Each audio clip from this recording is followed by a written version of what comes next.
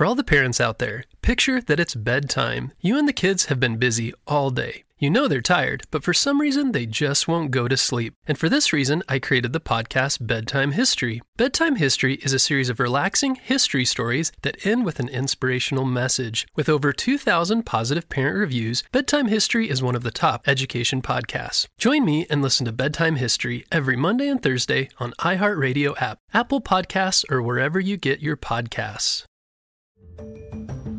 Hello, Critter Protectors. Mr. Jim here, and welcome to Kids Animal Stories, a place where there's always a mystery and adventure around every single corner. If you love critters of all shapes and sizes, I need you on our Critter Protector team. Join our adventure as we learn about critters from around the world and in our backyards. Well, my friends, are you ready for today's adventure? Me too! Let's go!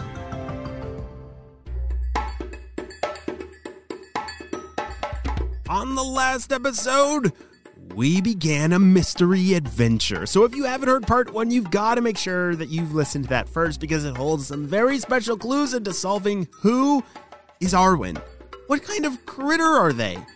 Arwen, Ben, and Abigail were off on a grand adventure. They'd flown out of their nest up in an old hayloft in a barn, past a very scary scarecrow, and were just about to old Aldo the Wise when they heard a loud sound. Meow! Came from just below them. Ah! What was that? Said Abigail. Something mattered. Scared her. Maybe old Aldo? Ben said with a very scared and unsure voice. Guys, there's no way that's Aldo, said Arwen.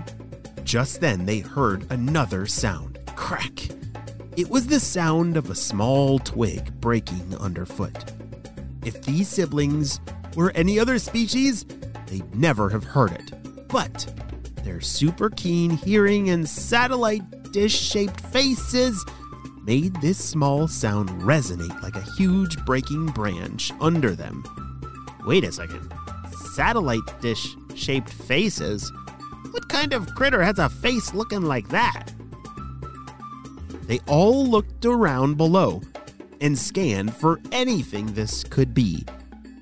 Just then, below them they saw a 4-legged furry black cat. He stopped and looked up at them as they perched on a tree right next to the field. Who's there? Arwen called to him. Hey, it's me, Blackjack. You scared me, he called back. Yeah, well, you scared us, said Abigail kind of angrily. Oh, I was just out hunting mice, but then I thought I'm gonna maybe get caught up in the hunt with these guys hunting too, Blackjack explained. Oh, I see, said Ben. Well, we aren't hunting. We still live with our mom. We're actually out looking for Aldo the Wise, Arwen tried to explain further. Aldo at the abandoned barn? Blackjack asked. That's the one, Arwen said. You're brave. I'll give you that. He just passed these trees. You're very close.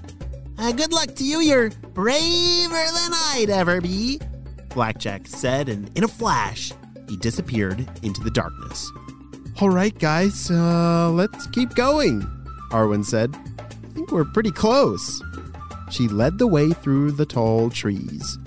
Just as they came to a clearing, a tall, old, and very broken down barn stared right back at them. The top had a small dark hole, and the 3 siblings knew that had to be where Aldo lived, and they started flying towards it. None of them said anything until they were just a few feet from the entrance. Okay, I'll go first. Just smile and don't say anything mean, Arwen said and led the way. Got it, said Abigail and Ben. As they landed, they knew 100% it was the right place.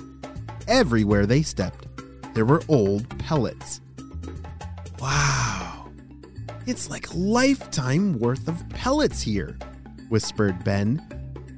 What are they talking about, pellets? Do you know of any critters that make pellets? As they walked a few feet towards the back, they heard it. Woo! Who goes there? Woo! Aldo the Great stepped out from the shadows and came closer to the siblings. Hi there, Mr. Aldo. We are from the hayloft just across the cornfield. We don't mean to any harm. We just came to why did we come here? We came here to introduce ourselves, whispered Ben. Oh yeah, we came here to introduce ourselves. Arwen was so scared as she tried to get out her words. Well, I don't get many visitors around here. Well, not anymore at least, Aldo said. We've heard great things about you, chimed in Ben. Well, I'm not great anymore. Just old and lonely. Aldo sounded a little sad. Well, sir, we've heard differently. Everyone from farms all around here say how wise you are.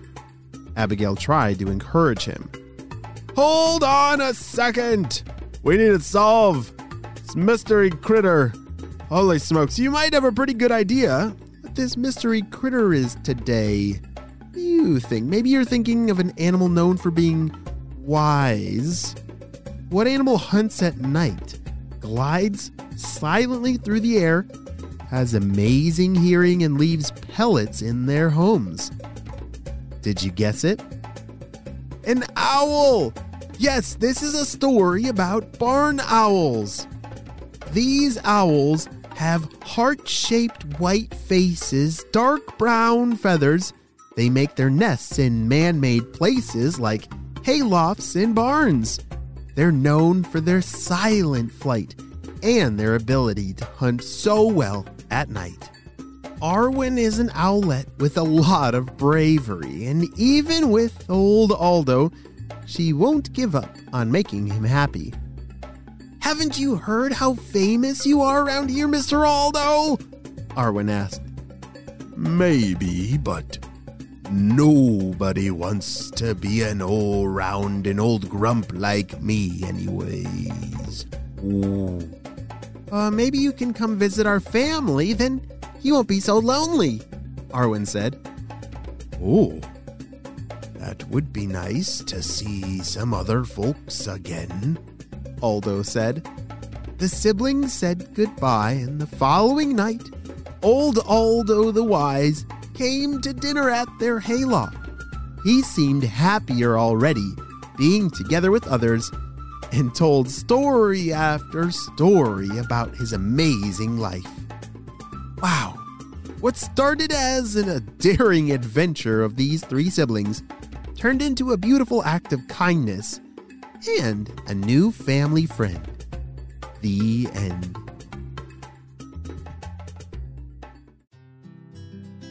Great job, you listened all the way to the end. Wow, what an amazing adventure. Great job solving the mystery about the barn owl. Barn owls are pretty amazing creatures because, like we learned, they have silent wings as they fly, which allows them to sneak up on their prey that they're going to have for dinner in the middle of the night. Well, friends, I hope you have a super duper day, and I will see you on our next adventure. Bye! For all the parents out there, picture that it's bedtime. You and the kids have been busy all day. You know they're tired, but for some reason they just won't go to sleep. And for this reason, I created the podcast Bedtime History. Bedtime History is a series of relaxing history stories that end with an inspirational message. With over 2,000 positive parent reviews, Bedtime History is one of the top education podcasts. Join me and listen to Bedtime History every Monday and Thursday on iHeartRadio app, Apple Podcasts, or wherever you get your podcasts.